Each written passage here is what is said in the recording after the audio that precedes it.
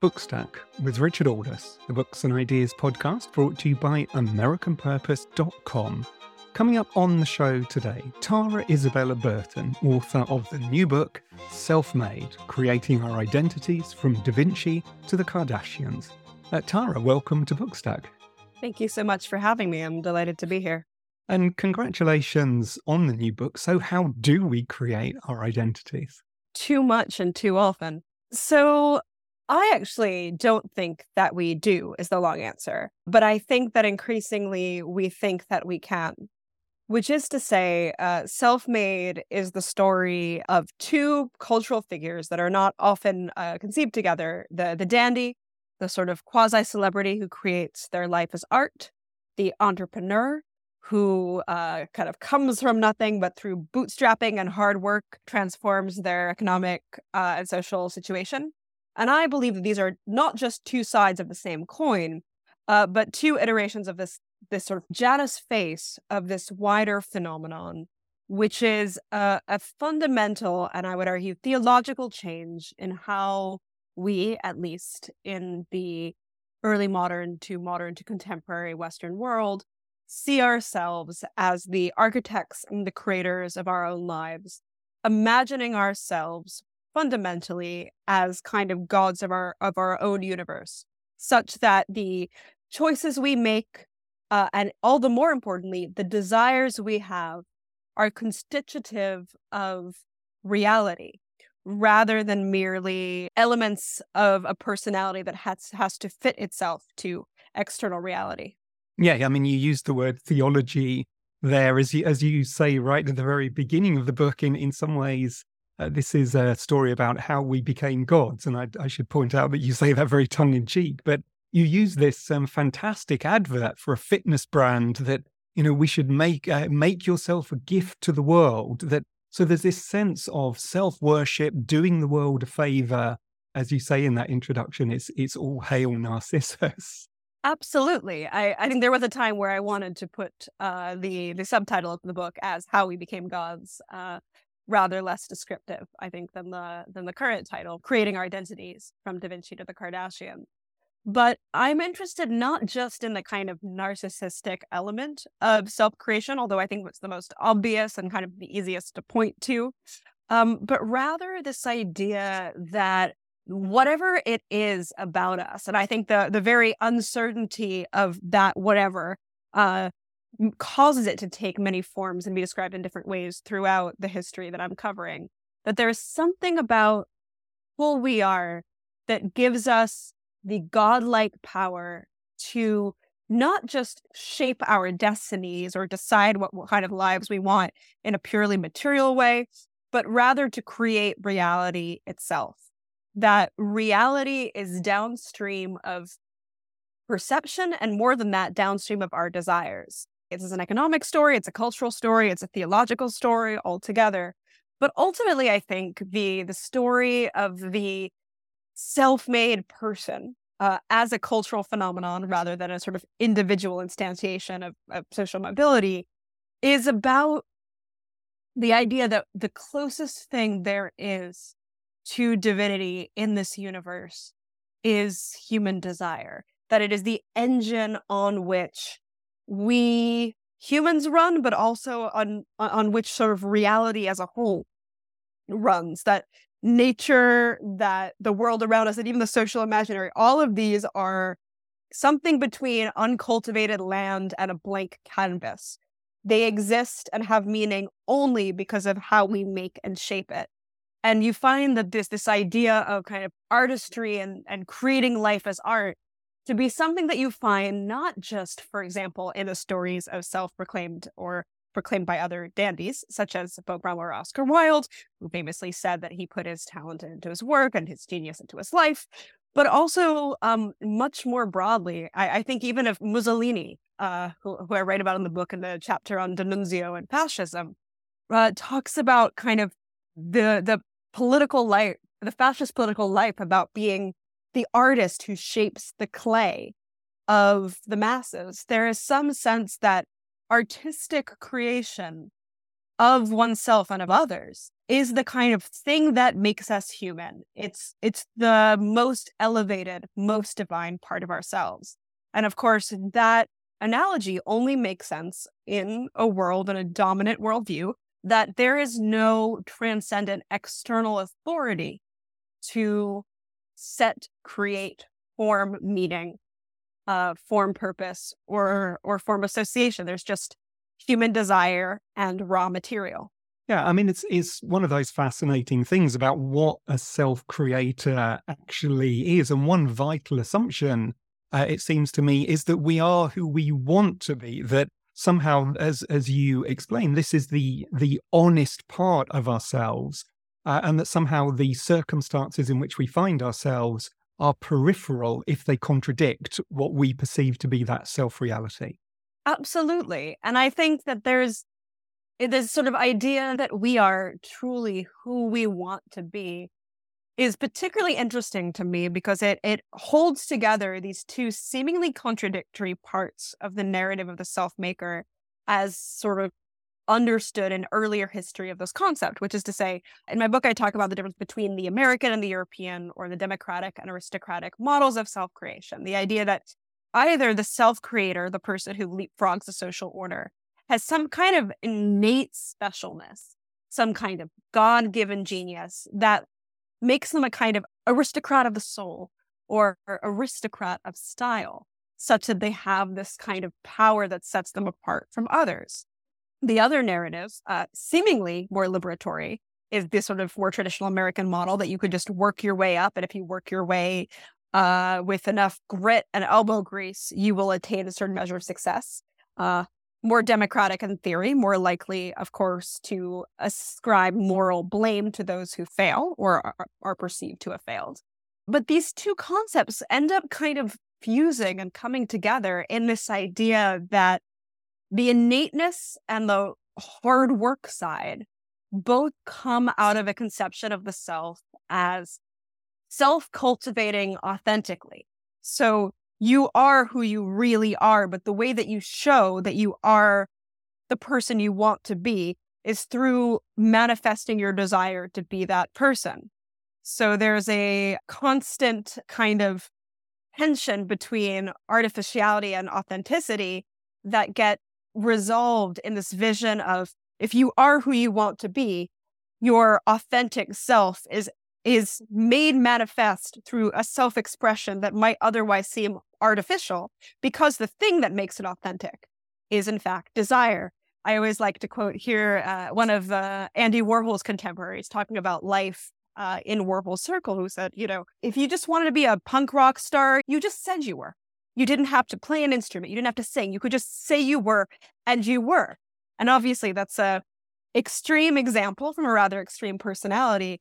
But I think that this idea of self-proclamation, of deciding, being constitutive of who we are, is something that is distinctly modern, and even more so distinctly contemporary for the post-internet age, where the kind of limitations on such self-definition, geography, embodiment are less pronounced. And that fits so well with one of the heroes of your book, who you quoted at one stage, Oscar Wilde, who says, "Give a man a mask and he will tell you the truth." I mean, that seems to get to one of the essential truths, actually, that you identify right there in the book.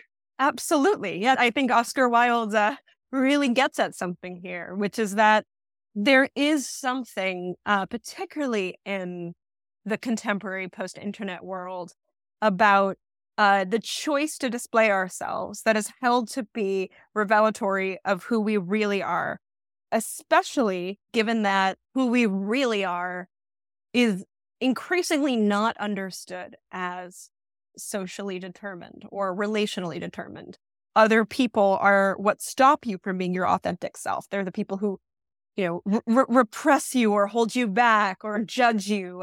I think of Montaigne, Michel de Montaigne, the French humanist and essayist of the late 16th century, who kind of rhapsodizes about the idea of being naked. He's being playful, of course, and silly, but he always says, "Why do people wear clothes? Why can I not wear clothes?" Society, in this kind of analogy, is you are putting things on to obscure the reality of who you really are. And I mean, you make it clear that this idea of self-creation very clearly goes hand in hand with a decline of religion, even in the United States, which comparatively is still a relatively religious country. But there is no doubt that there is this shift to a secular age. And you have a great phrase for this, that you talk about the numinous force of our own desires. Tell us what you mean by that. So I think that there's, and I've written about this in my first nonfiction book, Strange Rights, a misconception that we are in a secular age or a secular world. It is certainly true that we are in an era where, to unprecedented degrees, more people identify themselves on surveys as religiously unaffiliated. But it appears to me, both in terms of the data available to us, but also anecdotally, that we are not in a secular world so much as a world where enchantment is more diffuse and less defined by institutions. And in particular, and this sort of ultimately is the argument of both of my nonfiction books, towards the divinization of the self. And I think that what we see in the story Traced by Self-Made is that we do move from, again, being a bit reductionist, as all historical generalizations are, a world that is understood to have order and meaning, including in its social imaginary, because God has formed it, where the weight of it, the story of it, the purpose of it is outside of our own individual consciousness and awareness, to a world where you might call it enchanted nihilism, where the language and rhetoric is not emptiness and nothingness. The language and rhetoric is some kind of magic or enchantment or sacredness, but where the driver of that sacredness is energy or power or currents, or, as you might say in modern parlance, vibes that can be accessed through emotional states, affective states, individual desires. Something that's really interesting, and perhaps the biggest surprise for me in the research of this book, was the sort of Enlightenment move I perhaps had guessed how it would go, which is to say anti-clericalism, a rise of certain kinds of secularism, a suspicion of the divine right of kings. So far, so obvious. But in the 19th century, both in Europe and America, which have slightly different stories of self-making, we see a rise of interest in kind of spiritual or spiritualized notions of the self, of energy, of power, some mysticism that even goes all the way into what we might now call occultism. But in each case, the kind of skeleton of the story is the same. It's an interest in looking inward, focusing on the self, focusing on the personal power and potential. But you used the example of the Enlightenment there, and I immediately start thinking of Catholic writers. I mean, Patrick Deneen would be a good example, who've kind of said that the kind of nihilism that you've spoken about, the narcissism that you've spoken about, the decline perhaps in organized religion, in some ways he would see this as being part of the failure of the whole Enlightenment project. Where do you fit into that kind of perspective? Because there's no doubt that in the book you're going in both directions. It seems to me that you're urging us, just as you did there, to say, look, this is still a religious society. But on the other hand, there are elements of agreement with writers like Deneen in what you're saying. So I like to joke that as an Episcopalian, I'm sort of committed to being middle of the road. I absolutely do think that there, which is to say, I've read Why Liberalism Failed and very much appreciate it as diagnosing certain elements of what I see as cultural problems that do need diagnosing. But what I am resistant, particularly, as it were, from a Christian perspective, what I'm resistant to doing is creating a narrative of tragic decline from the good old days of the medieval world, where we all knew our places, king to peasant, to the crazy woke world of today, or what have you. And I don't mean to be reductionist to the sort of more pessimistic view, but what I think is important to preserve is not just the idea of self-making has liberatory potential for particular marginalized groups, which I think is something we do, of course, have to keep in mind. You think of Frederick Douglass, whose dream of an America, especially Douglass, a man born into slavery, who nevertheless sees in the promise of America somewhere where no matter your birth, no matter your familial origin, you can become a gentleman, as it were, where you can make something of your life. So I think that's one part of it, and one that we absolutely need to hold on to. But I think another, perhaps less obvious part of it is that there is, in the effort, even of the foppish dandies, as much as the more perhaps serious prophets of freedom, like Frederick Douglass, a real attempt to contend with something that is true, which is that there is something about who we are as human beings that is not reducible to or purely identifiable with the biographical details of our own life. That furthermore, this irreducibility is not obvious to others without being communicated, and that there is something about who we are as human beings that involves our hunger to communicate that. Now, I think one can be a perfectly orthodox Christian and see this in the light of the Imago Dei, the idea that we human beings are made in the image and likeness of God. We can see within the liberal tradition deep Christian humanism. And I think I would describe myself certainly as a Christian humanist.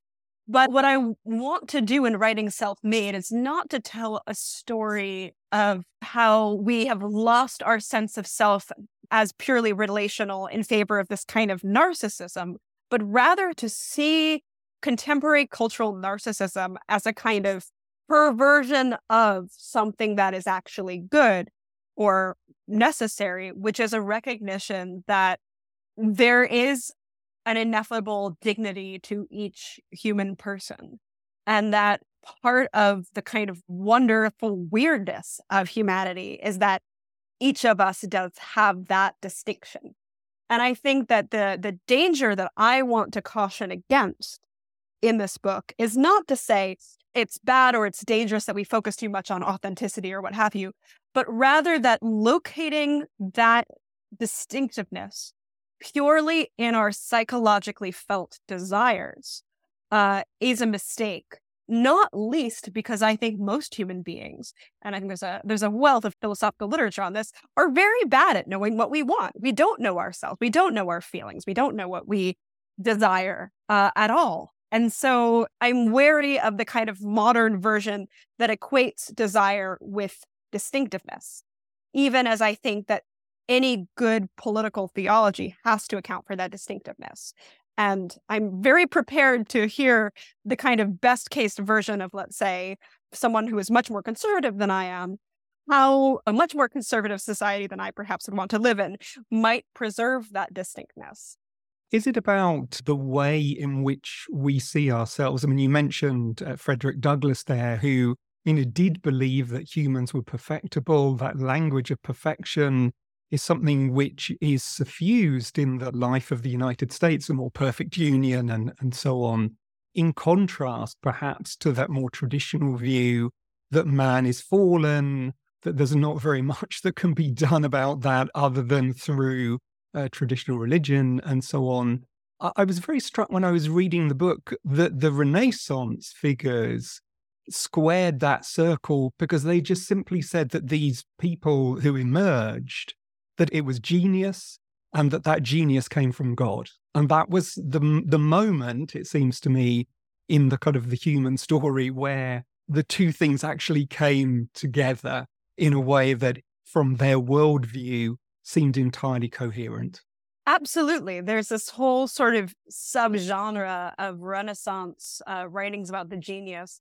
I call them God's bastards in my book. The idea that the true parent of the genius is not his legal father, but God or nature or sort of divinity, that this person is marked out from birth as being special. I'm not sure how you would square that with sort of Orthodox Christianity. And I think a lot of the sort of Neoplatonic / Christian / general pagan adjacent rhetoric of the Renaissance is not to necessarily be taken literally, theologically speaking. But I think that if one were to think theologically about the self, I think we sort of have to contend with the very contradiction of human life being both our animal, mortal, and our creative, yet not omniscient natures. I mean, again, as an Episcopalian, I probably tend towards the middle of the road here. But I think that it is certainly possible to hold that there are imperfections, including mortality, encoded into who we are as human beings that mean we don't get to be God. But at the same time, that there are transcendent values, including virtues, that we ought to be tending toward. That self-cultivation, self-examination, at their best, ought to be a kind of ongoing process. And I think the act of self-cultivation and the expectation of perfection are very different things.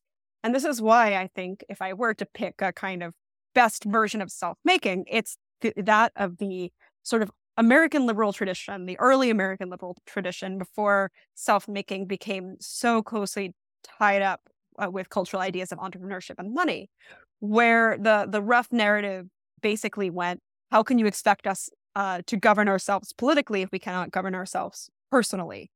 Where figures like, so much of even Benjamin Franklin's writings are deeply tied up with the idea of self-making as a kind of virtue ethic. And this is sort of tied up with older virtue ethic traditions, that we have certain ways of practicing self-control, self-discipline, of putting restrictions on our baser desires, of discerning what desires are base and which good.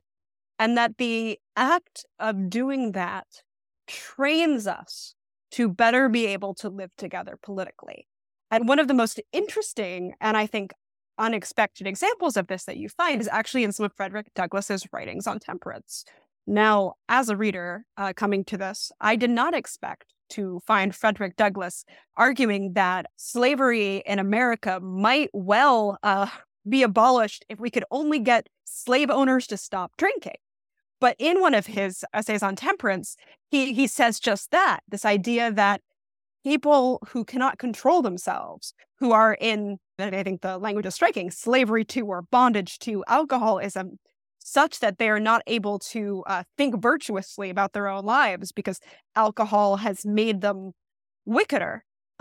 If we could but get them to stop drinking, if we could get them to think clearly. Self-mastery. Exactly. That even the self-mastery of people who understood themselves as owners of other human beings, their self-mastery would naturally result in the freedom of those they enslaved. And I think that that's very, very striking rhetoric, not least because it demonstrates that even someone born into chattel slavery, but educated and indeed self-taught into so many of these idealistic visions of what self-mastery and self-creation could look like, had a vision of America as an ultimately moral community.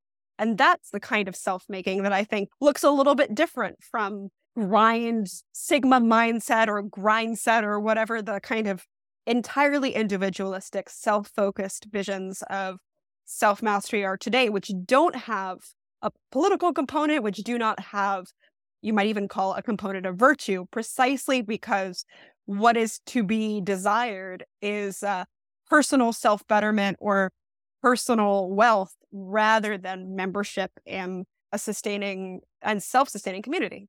You used the phrase earlier, living together politically. A lot of the issues that are currently dividing the United States culturally are about these kinds of questions about self-creation, how you identify, and so on in all kinds of different facets of your life. Where do you think that we are politically, and how does that tie in with the broader ideas in the book?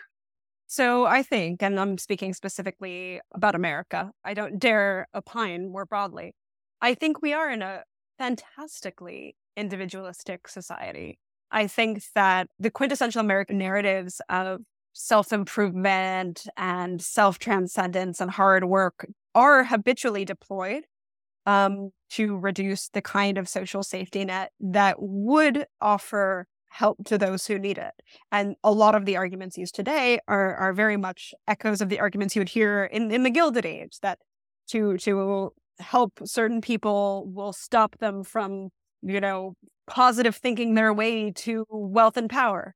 But I think that's only part of our political state. And perhaps that's the more obvious answer to your question. I think a less obvious element that this kind of individuality has subsumed American political life is, I think, that very few of us are primed, culturally speaking, to think about life as something that ought to be lived for others and in community. Whereas I think I could certainly ascribe a political valence on the left-right spectrum to the former, which is to say, I do think that the American right is rather less conducive to certain social services and spending than the American left. This, I think, is a more bipartisan phenomenon, which is the sense of we have to live our best selves. We have to focus on our own feelings. Our own internally felt sensations are authoritative, both for what is going on and for who we should be. That there is less of a sense for those of us who breathe the cultural miasma in which we live. Fewer and fewer of us, I think, are inculcated with a sense of duty. Sounds like a really sort of cringily obsolete word, but maybe precisely the fact that it sounds so cringily obsolete can tell us something. That our own internally felt experiences are more authoritative than external sources of meaning and value. Now, one could say quite fairly that plenty of the institutions that have claimed to be arbiters of external morality, value, and meaning, various ecclesiastical institutions, to say nothing of political, scientific, journalistic, have squandered, in my view, public trust. I think it's a lot more difficult to have faith in transcendent authority when, let's say, there's a sex abuse scandal in your church, or there's a corruption scandal in your hometown, or what have you. But I don't think we're all just like randomly became narcissists out of nowhere. I think that this is a story about the loss of public trust as much as it is about anything else. And actually, right at the end of the book, you do emphasize the importance of the continuities kind of from generation to generation, that history, custom, circumstance, these things do actually matter. Absolutely. I don't think they're the totality of what matters, but they do matter. I think that our communities matter and who we are in community mattered. I was asked during a book event last month, what's the best antidote to this kind of self-making? And my answer was friendship.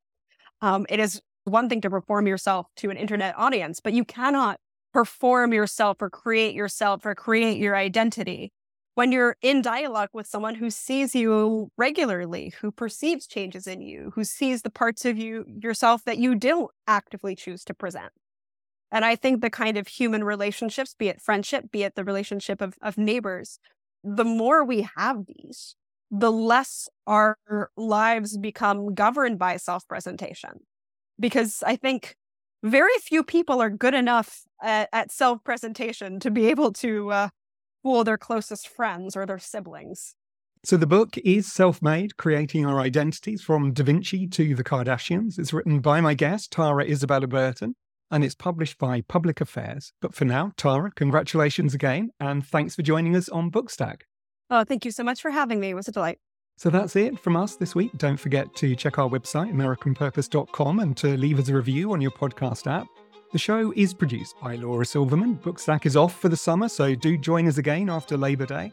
But for now, this is me, Richard Alder, saying have a great summer.